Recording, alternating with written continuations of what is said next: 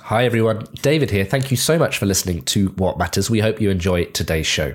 Before we begin, just a quick word on how you can access the rest of our essential journalism on Foresight Climate and Energy. If you and maybe some of your colleagues would like premium access to the What Matters podcast and the rest of Foresight, join our global community by becoming a member. You can try us for 30 days for less than €1 a day, which will give you access to our new website and app. Just follow the link in the show notes or go to www.foresightmedia.com to find out more.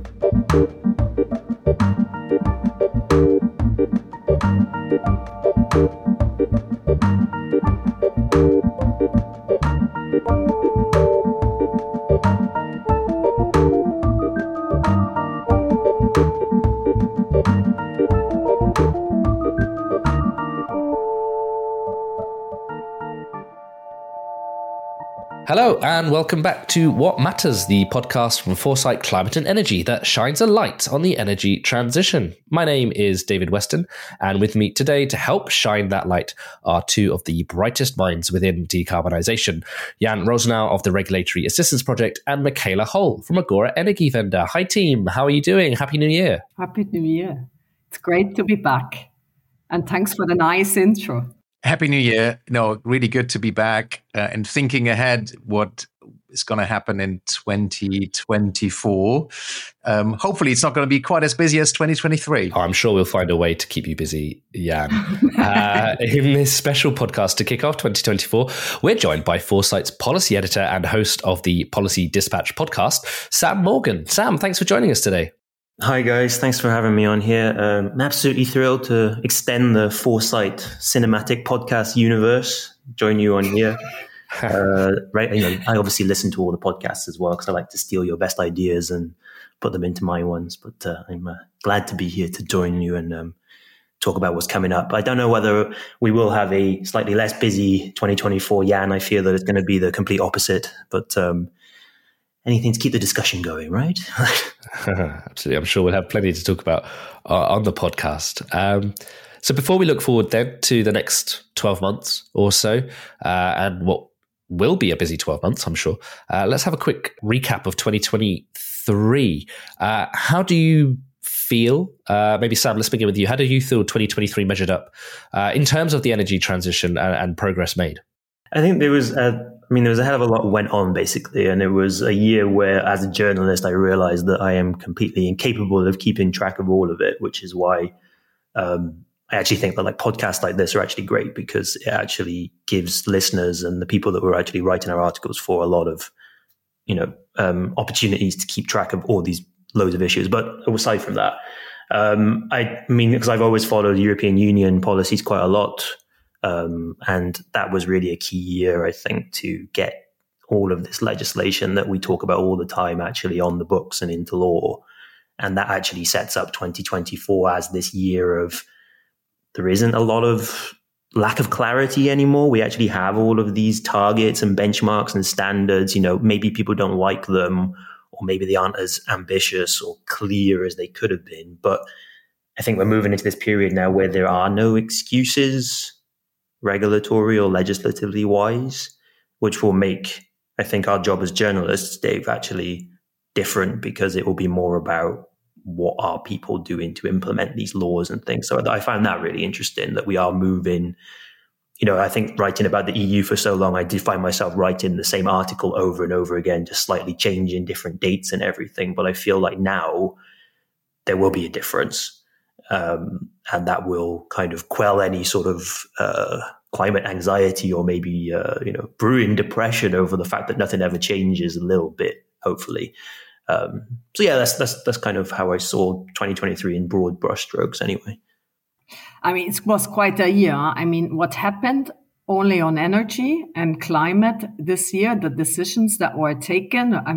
Remember this Czech pullover, we will have as many ministerials as we need. And then also the program of the Spanish presidency towards the end, all the files that were wrapped up. It's really not only as a journalist, but it's impossible to keep up. So we're still digesting everything, but I would say,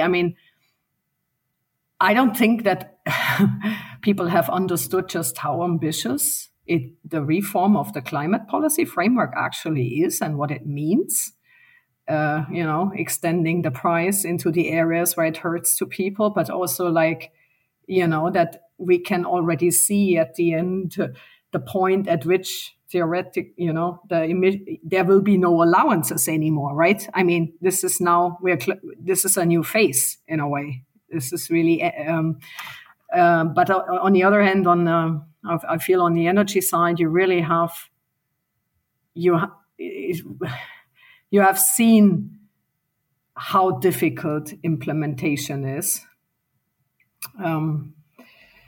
And this despite the fact that, basically every 4 weeks there was another climate-related, heat wave or flood, or it was the hottest year and you saw, the ocean's temperature. So this was there, but the discourse was detached from that. So I think that was, and then maybe to end, I think, in a way, so formally also with the COP, I think it was the year that it was said explicitly that we have to transition away from fossil fuels. I remember, for example, von der Leyen, she said in one of her speeches at in I think it was this Beyond Growth events, that the fossil-based growth is done, right? And I was quite surprised to hear that, right, from the Commission's president in a way. And even they were struggling a lot to find the wording, but they kind of said that in the COP for the first time. So for me, that's also 2023 was the year where we said that. Now we have to find out how to do it, and to quote Juncker, to also get reelected when doing it, right?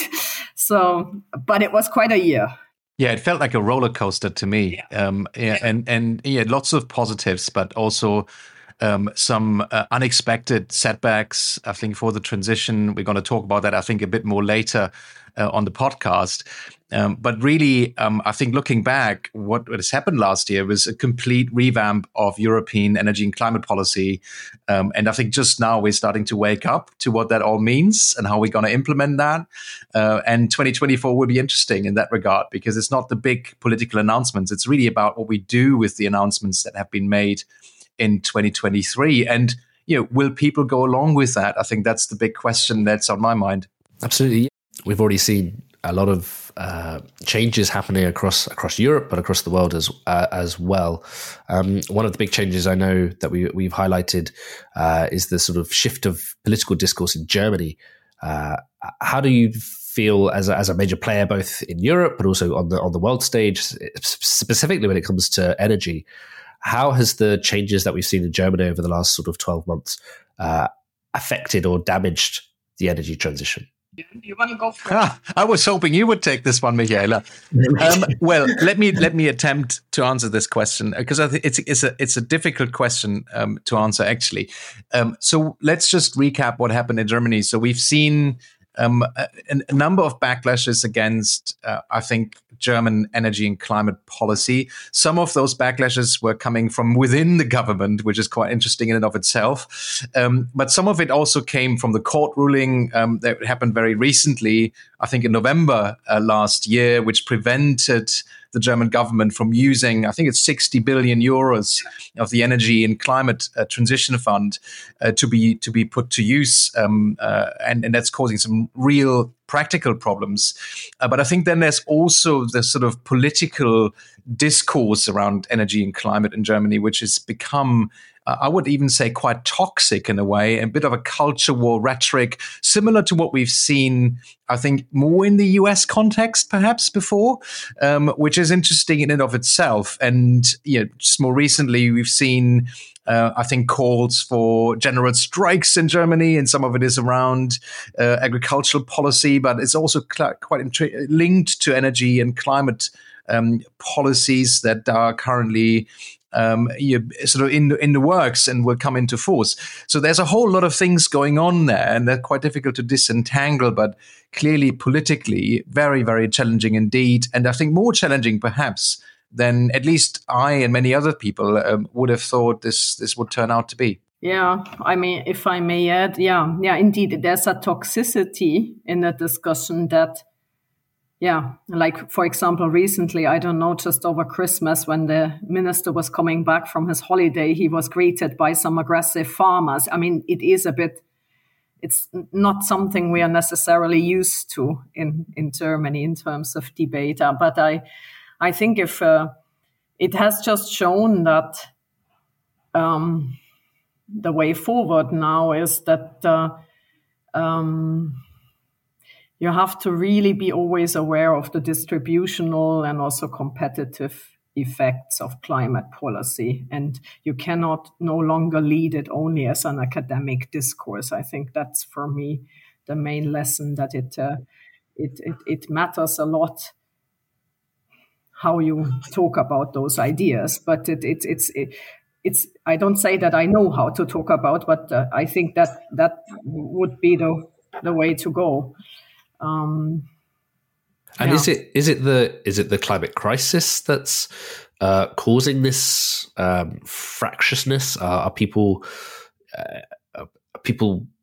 worried about the slow progress, or are they resistant to change? What's in a climate and an energy transition context? Is that what's sparking this discourse?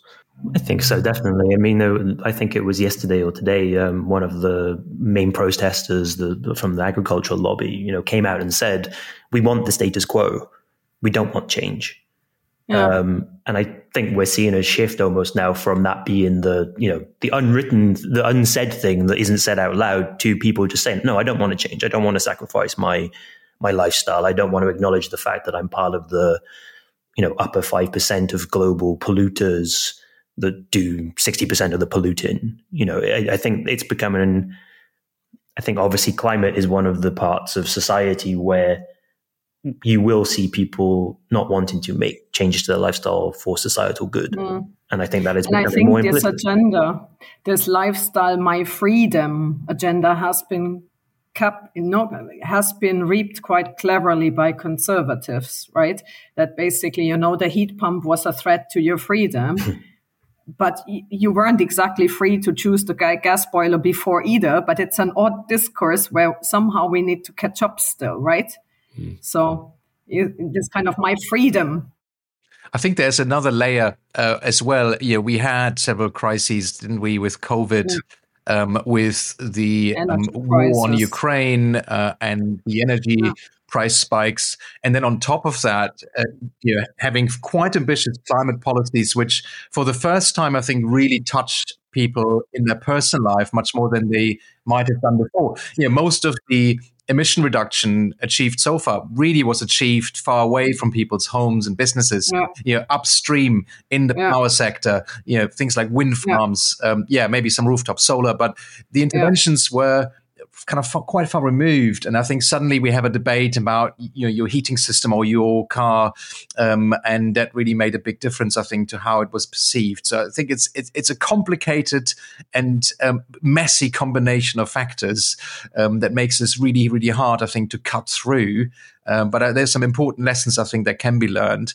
And interestingly, the German example is observed not just in Germany, of course. It's also being looked at quite closely in UK politics, even though the UK is not even in the European Union anymore. But it has been looked at by the journalists in the UK, by the politicians, as a case study, how things could maybe go wrong.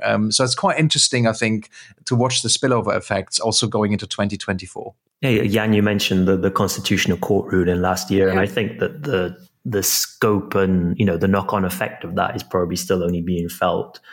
But the fact that I think that legal rulings and the role of courts in climate and the energy transition, I think, is only going to become more marked, especially this year and the year after. Whether or not that's NGOs and climate groups bringing class actions against governments, which we've seen before, but I think there will be more of that. But also cities about clean air rules. And I think also the other side of the coin, where people who are against the systemic changes that we need will be taking legal recourse to try and stop that. So I think that this legal element of climate action and energy transition is going to make it even more complicated, because you will start having the timeline being pushed out even further with appeals and cases that drag on forever, whether or not it's the ECJ or district courts or whatever. So I think that added complexity will be even more pronounced this year, perhaps. I think so too. I would agree. I think there's actually one imminent also in Germany on the not meeting of the reduction in transport and buildings with a regional court. Definitely. Another thing I think what also a bit linked to this constitutional court judgment is the missing money for green, right? And that also has relevance for the EU level. And I think what was decided really in the last days before Christmas around the not full reform of the fiscal rules surprised me as well, I have to say, that was what was settled on, right? Because I would have hoped for a bit more. There was for a long time this kind of exempting green investment discussions. And in the end, they just settled to reinstate the old rules, which would oblige especially the southern countries and Belgium, who actually account for a big chunk of the EU GHG emissions, to adopt fiscal. I think my colleague calculated that it's 40% of the GHG emissions are with these countries that struggle with the debt and deficit rules, right? So it's not necessarily old West it's the old member states partly who don't have also so much money from EU funds that will struggle, and there's no magic in this, right? If you have to reduce debt and deficits, you have to raise taxes somewhere, or you have to cut investments. And so that a bit, Germany feels it itself on its own. But I think there was a big decision also taken at the end of last year, which I think we'll have to digest in 2024, because there's not sufficient money to these investments, and new priorities have popped up around defense, which are which are understandable, but there's a money issue, right? It feels quite fragile, doesn't it? On the one hand, we have those quite bold and ambitious political commitments, and also the statement at COP that was made. Yeah. And on the other hand, it feels fragile. It feels politically challenging, difficult. There's lots of hurdles and obstacles. It'll be interesting to see how that plays out, whether the ambition will ultimately trump that fragility and work its way through the political system. And yes, there will be some bumps in the road, but we end up actually meeting some of that commitment, or will it derail it completely? I think the jury on that one is still out. Take an example. I remember about a year ago, von der Leyen went to Davos and announced the big clean tech response to IRA, right? And then they came out with this net zero industry proposal, which is still ongoing, actually, one of the things that will drag on into the next year. And attached to it also some funding, not a lot, but there was some new funding that's not going anywhere, right? So you see how difficult it is at the moment, because there's just so much going on, right? But not even that IRA threat of this massive 2 times bigger economy could somehow bring a bit of new money on the table. That's what I mean. I was surprised to see that at the end of last year develop in the way it developed. Do we see similar what's happening in Germany spilling out to other countries as well off the back of the elections? Obviously, Germany had its big elections in 2021, 22. Last year we had the Dutch elections, which went one way, but we also had the Polish elections, which went the other way, towards maybe a more climate-friendly government. How do you see those elections playing out? Firstly, and then we can get on to 2024, which is the year of the national election. It does make you wonder whether or not all of these kind of checks and balances that the European Union especially has put in place, more of the money kind of side, there are these hundreds of billions of euros in COVID recovery money that are linked to reaching certain benchmarks on, decarbonization or whatever, rule of law, maybe. Whether or not these elections these governments aren't going to be able to do much, because they do have the money issue to think about. Like you said, Michaela, there isn't any money elsewhere. So if you want your tens of billions of euros, as Mr. Orban has, fought so hard to get last month, they won't be able to do things like, Geert Wilders saying he's going to take the Netherlands out of the Paris Agreement and give farmers hundreds of billions of euros and tear down wind farms. It's all bullshit in a way. They don't have the free reign of a Donald Trump or a Javier Milei to set fire to things. They can talk about it. They can bluster. I mean, see, Giorgia Meloni in Italy, she was the worst thing that was ever going to happen, fascist, blah, blah, blah, blah.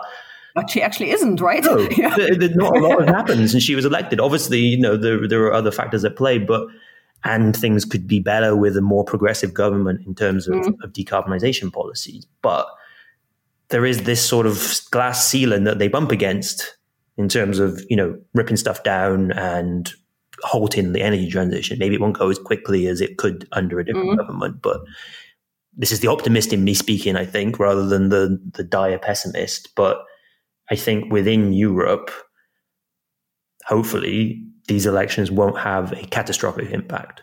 They will have a good impact, like you said, from Poland. Donald Tusk is far more just transition minded than Mateusz Morawiecki, for example.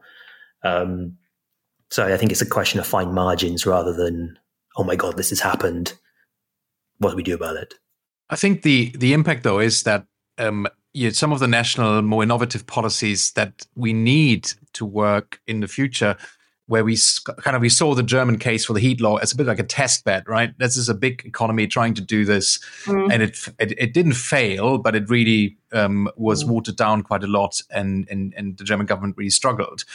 So I think that is still going to be important. I mean, having the EU goals, targets, frameworks still in place, that's great. But if national governments are not able to invent and implement policy that can actually scale up emission reduction in new sectors, it would be very hard to meet those EU goals.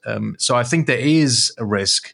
The risk isn't so much that we will dismantle the entire energy and climate policy framework at the European level, but it's really that member states might not make enough progress now to then meet those goals later. We've seen the elections also in the Netherlands, haven't we? Where we now have a new government with some aims that certainly are very counter to what has been agreed before, and huge question marks to what extent that they will follow through on that. And I agree, Sam, I think on many of those they can't. Just legally, it's impossible for them to do that. But there will be areas where they can just go a lot slower or maybe not make any progress at all. So, and I think that is a risk. So hopefully we're going to see some more positive examples for constructive energy and climate policy that actually achieves the outcomes that we need to see to meet those, I think now very ambitious European goals. Which elections in 2024 are more important, the European ones or the US? Ooh. One's a lot more easy to predict, maybe, the outcome, I think. But it goes back to the court point that we were talking about with the US, I think. I don't think anyone would put a serious amount of money on an outcome at the moment because you just don't know who's even going to be on the ballot, maybe. But it's huge, right? This is something like 50% of the globe is going to vote or something like that in 2024. Some ridiculous number of people. Hi everyone, David here again. Thank you for tuning in to Foresight Climate and Energy. Remember, your engagement shapes our content. So share your thoughts and keep the conversation going on our new website and app. Not a member yet? You can give us a try for 30 days for just €29. Go to foresightmedia.com or follow the link in the show notes. Now, back to our conversation. Yeah, I saw a graph from Bloomberg who said, 2024 elections, number of countries, 40 countries have national elections next year, and I don't think that includes the European Parliament elections, which is a 21% share of the global population, or 21% share of the number of countries, sorry. Global population, number of people voting next year is 3.2 billion, so it's 41% of the global population, and GDP, 44.2 trillion of GDP. in markets that have elections next year, which is 42% of the global share. So a really big year when it comes to elections and its impact on finding the funding and the number of people it affects. And I say I don't think that graph included European Parliament elections. Huge. So that's a really big. A big year on a political side. Obviously, yes, we mentioned the European Parliament elections happening in late spring, is it, Sam? June. Then Early June. Obviously, the United States by the end of this year. A few others that I might mention. There's Russia elections, for what they're worth. Indian elections, South African elections, elections in Taiwan, which obviously will have a major implication there with China. Mexico elections, again, implications there from probably with the US. And then at some point, probably in 2024, there's the UK elections. It's expected, I think the latest it has to be is January 2025, but they won't want to campaign over Christmas. They don't have a date yet, right? They don't have a date yet. So the Fixed Term Act means it has to be held by early 2025. But Rishi Sunak, the British Prime Minister, indicated that it would be in the second half of 2024, late last week, I think he said, or over the weekend. So any time between now and the end of the year, it could be called. So some really interesting ideas and really interesting conversations. I would love to hear a little bit Sam's knowledge and wisdom around the European elections.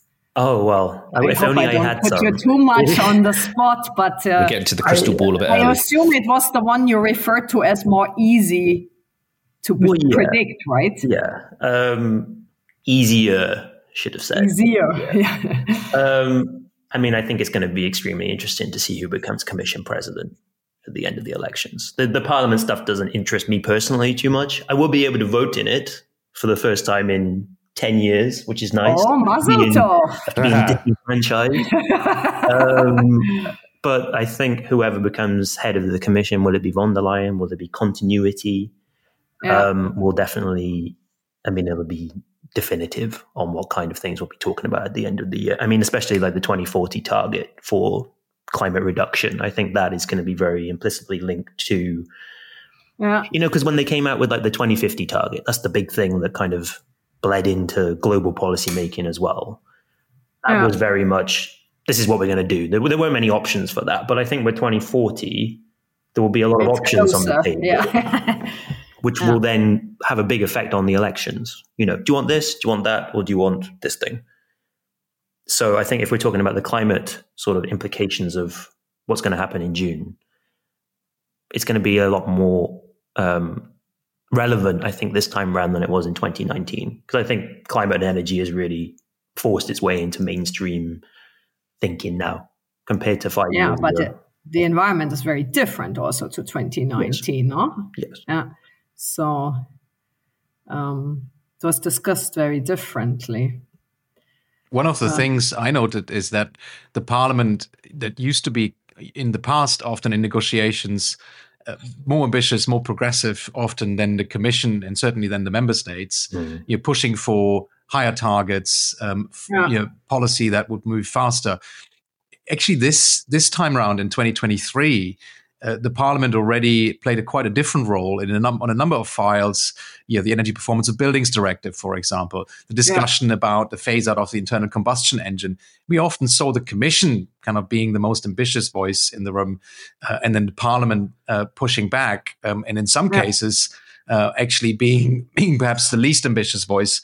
And that could change, of course, also with maybe a shift towards more populist forces in Parliament this year, and that will make it more difficult. Luckily, we have a new package that's been agreed now and that will remain in place for some time. But I could certainly see any recasts of directives could be quite hard to negotiate. Yeah, it's interesting what you say. That's true. Probably it's the first time we've seen this, that the Parliament actually was putting the brakes even more than the member states on some files. Is continuity in terms of the energy transition within Europe, is continuity off the back of these elections the best we can hope for? Another von der Leyen term, same people in place, similar sort of maybe parliamentary makeup? I think so. I think that. Yeah, I think so too. That's the best outcome you can hope for. I think because I mean, like Jan said, I don't think there's much danger of things being undone or unpicked. But that continuity would at least perhaps mean there's a chance of a little bit of ratcheting up of different things. When the Commission does have to do a review of something in 2026 or 2027, whether or not it's engine standards or, renewable energy and that kind of thing, you don't want them suddenly saying, well, we've done another cost benefit analysis and actually, this is costing us a lot of money, so we should change it to make it, voluntary and instead of mandatory or something like that. I think those would be the risks of a more, populism focused administration, whether or not it's the Commission and the Parliament, with their co-roles in certain things. But I mean, also the makeup of like the European Council as well, whether or not the Council of national governments will exert even more pressure this time, and it will be more about their national interests, because there has been that kind of tilt as well. Where you do have, and it didn't help that the Germans and French don't get along in that setup, I guess. Yeah. I guess the question is picking up on what Sam was said, both personnel but also continuity. I think the question will be, okay, can you just continue a little bit with, gradual, continuing the program? Maybe the Green Deal gets a new name. Maybe you emphasize a bit more competitiveness or something. But in essence, you can continue, or you cannot even do that anymore because of new majorities, right? And I mean, and even without the new majorities, I think the lesson I take from the Green Deal is it gets really tough when there's no business case, and where basically it's about stopping certain harmful practices, right? Nature restoration law, the pesticides which are stuck. So there you run into trouble. You have no one who speaks out for it, and there's no business case. And so that we didn't even manage to do this time around, right? So there I see challenges. Huh? Do you predict the energy transition and energy issues being high on the agenda when it comes to polling days and electoral issues? Or do you think, obviously there's the economy and there's other geopolitical issues, we've still got the Russian invasion of Ukraine, Israel, Gaza, many other conflicts happening around the world. And so is security, just pure security, going to be a higher issue for the electorate? And does that mean if clean energy and the energy transition maybe plays a slightly less of a role, does that mean continuity is more likely because everyone's more interested in talking about other things and they're not going to touch what's already happening? I think they're going to play a very significant role. We already see that in some of the announcements made in anticipation of elections.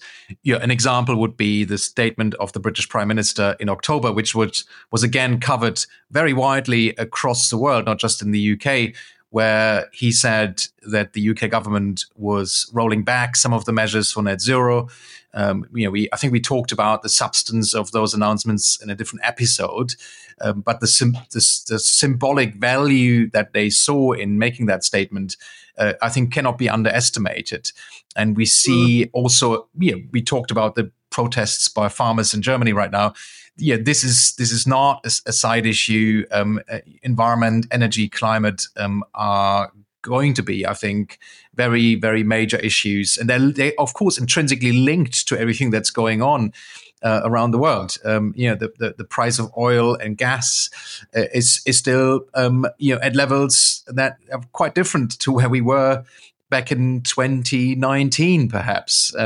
So I think this is going to continue to play a very major role. The interesting question is, to what extent will energy become a culture war issue in the elections? Yeah, exactly. I think some political parties want that to be a culture war issue and are trying to make it a dividing line.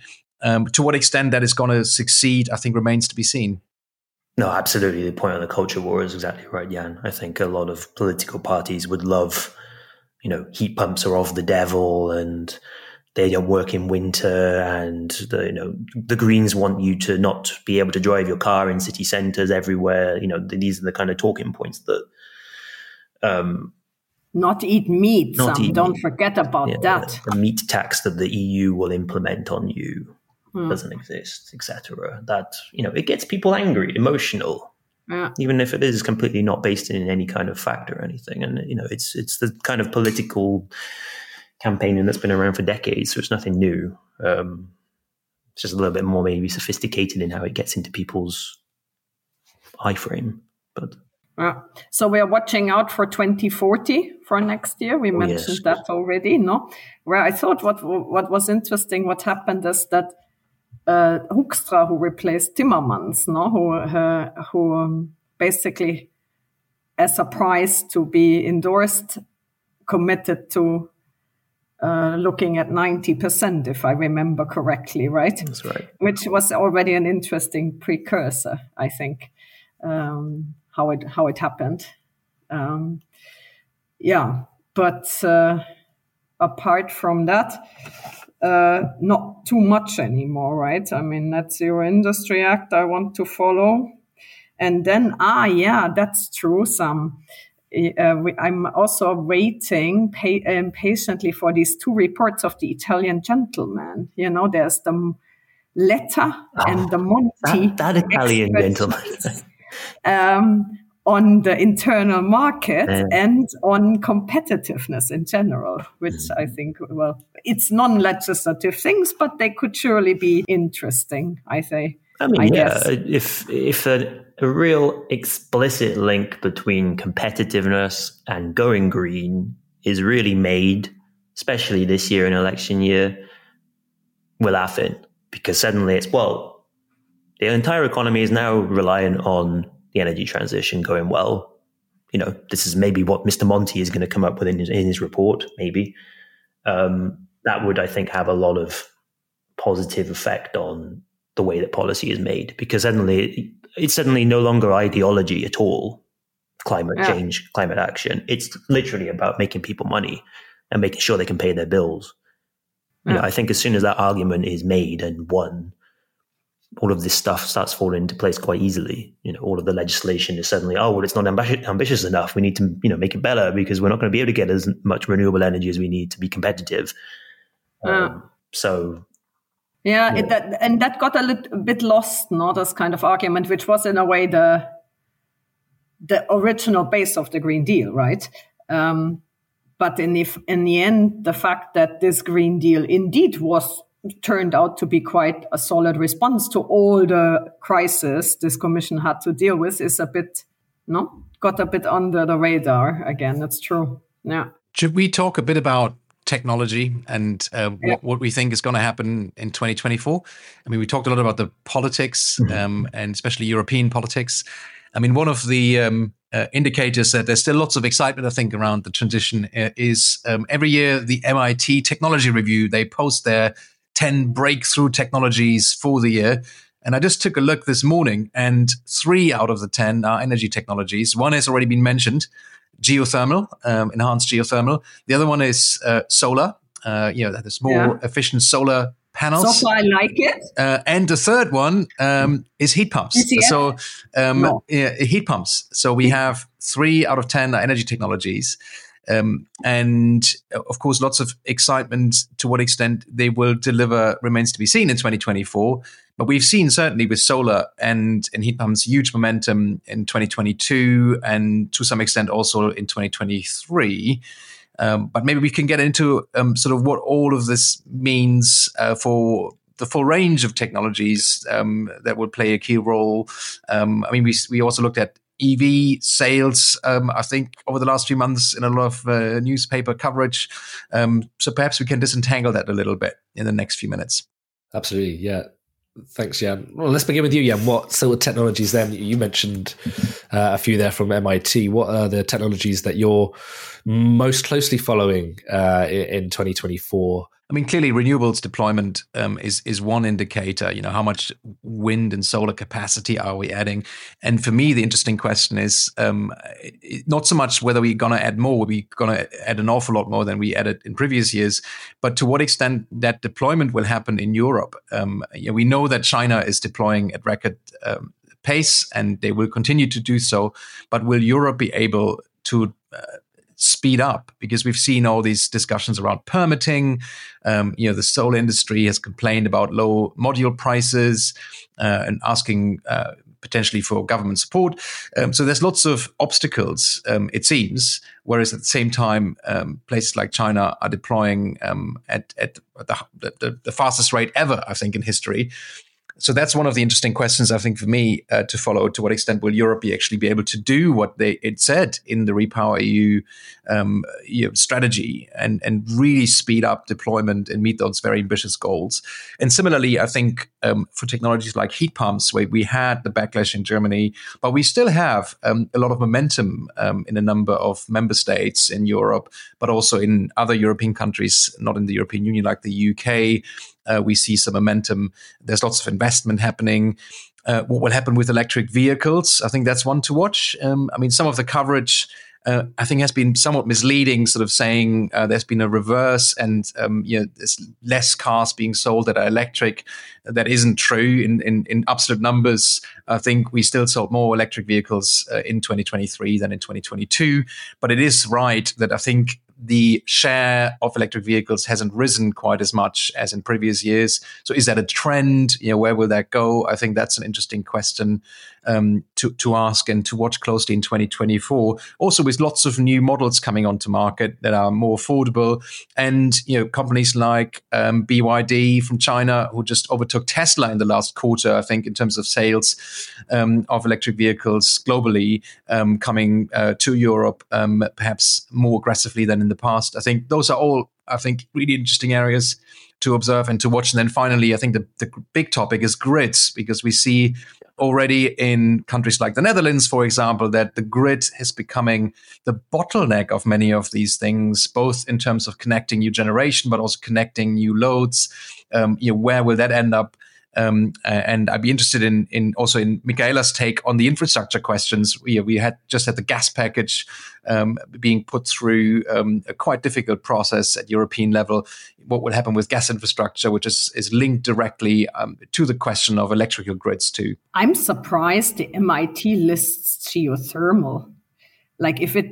I like it, but I'm surprised because it won't drop from the sky, right? It's a technology that needs a lot of framing and de-risking for drilling. What is the expectation there?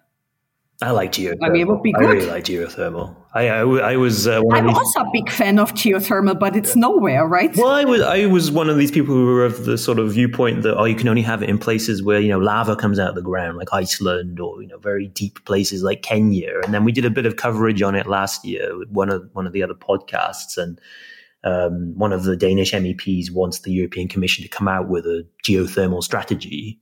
Actually find out where in Europe you can do this.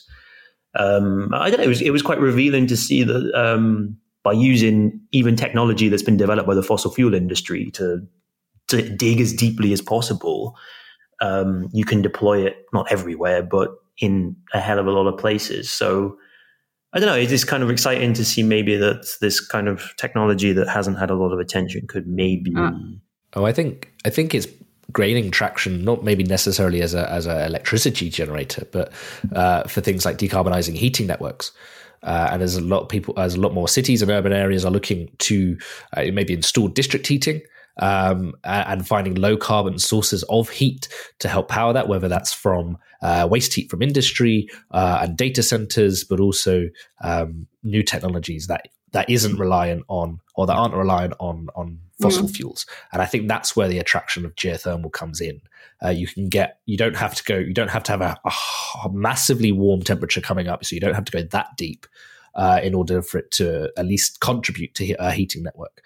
And then it can be boosted using heat pumps and other sort of technologies, and combining them and coupling those. I think that's where geothermal is getting quite a lot of interest. Well, that would be great. 2024, the year of geothermal, I could live with it. But I also think it will be, at least for the EU level, also a little bit of a check-in on CCS technologies. I think it has also not been fully on. I mean, this is coming back, right? I mean, a little bit in a policy discourse. I think. I mean, we have this carbon management strategy coming out, so I think that will also be interesting to follow. I think that's reliant a little bit. I don't know. It might be a bit of a chicken and egg scenario, but that's reliant on the economies behind it, and the markets behind CCS and carbon capture, and having a carbon price that's effective to really make carbon capture an attractive investment and an attractive policy choice. So I do wonder, but that maybe only happens once the policies are in place and the projects are actually functioning. So it might be a chicken and egg scenario, I think, for that one. If we can get both the technologies up and running, but also the economies behind it, and the markets behind it to function in an effective way, then that might speed up deployment a bit more rapidly. I mean, on that point, Dave, I think that's one of the things I'm kind of looking forward to looking at in 2024. I mean, this personal obsession of mine of carbon border adjustment mechanism, CBAM, that is linked to carbon CBAM pricing. Is your personal obsession? It seems to have emerged as one for some reason. It wasn't an active choice, but I do find myself thinking about it sometimes. But you know, what will happen in 2024? The EU's is up and running kind of now, but what other countries will adopt it? You know, Canada is thinking about it. The UK has said it's going to do it. It's even thinking about being a bit more ambitious by covering more things, maybe. Australia, Japan, South Korea, maybe the United States as well. Seems to be like a bipartisan issue there almost. So I think that will be quite interesting to see whether or not that nexus between trade and climate, carbon pricing comes together a little bit more, and that it isn't just the European Union saying, you got to pay us a load of money to import stuff. It's going to be more of a global effort to actually, this climate club that keeps being talked about, whether or not that will emerge in 2024, because it will have an impact on things like you said, Dave, carbon pricing takes off in these countries. You do start seeing the trickle down into things like maybe CCS becoming a bit more viable, or, renewable energy being uptaken more because it's simply less expensive, or, so I think that will be relatively interesting. Absolutely. Before we go, one thing we ask all of our guests, and Sam, given that you're our guest on this podcast this week, can you look into your crystal ball and provide some sort of insight into the next 10 to 20 years? What does the energy transition look like in 10 to 20 years' time? 10 to 20 years, good me. Well, I think, we mentioned the 2040 target for the EU. That's quite closer than I realized. Now I'm doing the maths in my head. But this kind of implementation idea, whether or not it all worked or not. Again, I like to be an optimist and think that we are on the right track, and we'll be looking back in 10, 20 years thinking, we should have done a bit more in the 2020s. And, we could have avoided a little bit more of the unfortunate sort of climate impacts that there will be. But I also think that the point that we sort of made earlier is that climate will not be an ideology by any extent. And that's going to be less than 10 years. That's going to be within the next 10 years, I think, where you will have a lot of places, countries or cities or regions focusing more on things like clean air, which are implicitly, of course, linked to every aspect of the energy transition. That will be a major, it's been a thing in Poland where a lot of climate action there has been pushed by activists saying, look, our children are smoking a pack of cigarettes a day because of fossil fuels. I think in parts of the world where we see not a lot of climate action at the moment, that kind of thinking will become a lot more prevalent. So as we get into the next decade, we'll all be going towards the same destination, maybe under different motives. And that will be interesting to look back on, I think, to see how we got to the same point. But otherwise, I can't predict anything because I would be a richer man if I could, I think. But, use your powers for another pet project or interest of mine when you're saying about technology. I would really love fusion technology to become an actual thing. Again, that's the deep optimist in me, because I think when you read about developments in fusion technology, it's incremental steps forward, and it's going to be very difficult for it to have a meaningful impact on the energy transition. But wouldn't it be wonderful if it did? I do appreciate that is probably not going to be the case. Maybe not. Not at least not before 2050 anyway. No. Maybe long term. That's all we have time for today. My thanks go to Sam, Michaela, and Jan for joining us, and our producer Kira pulling the strings in the background. Before we go, I just want to let you know about Foresight's new website and app. Please do go check those out and delve into our in-depth content on the energy transition, including the Policy Dispatch podcast and our new daily format, The Jolt, where you'll hear more from Sam. Go to www.foresightmedia.com. If you have any other questions for the podcast, please do join the conversation on the app or on LinkedIn. Thank you all so much for listening, and we'll see you again next time.